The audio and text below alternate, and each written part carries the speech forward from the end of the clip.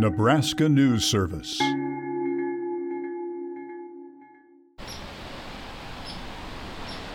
In the soft breeze, many melodious calls can be heard during the fall migration. As soon as we entered the woods, we heard some white-breasted nuthatches and a red-headed woodpecker kind of scolded us as we passed underneath them. With a keen ear and sharp sense of sight, Neil Bryan, a naturalist for Pioneers Park Nature Center, waits patiently for more chirping.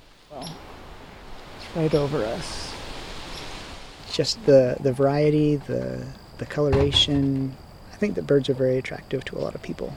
Their behavior, being able to fly, a lot of people like the idea of flight.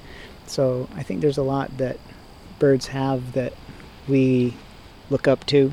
Whether one is a rookie or an expert, all are encouraged to connect with nature.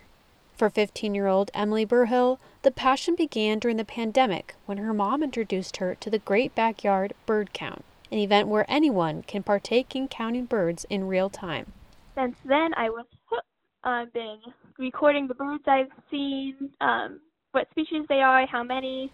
While Burhill doesn't know too many other birders her age, she still enjoys going out with birdwatching groups and sharing her passion with others. I have been asking around and looking for ideas to try to attract other young birders. For the most part, it's just me and my siblings. As Nebraskans know all too well, the fall season can quickly turn to winter. Landing in the linden tree over our heads. So the time is now to enjoy spotting these little feathery creatures. It was about that size. I saw it fly in, and there it goes flying out.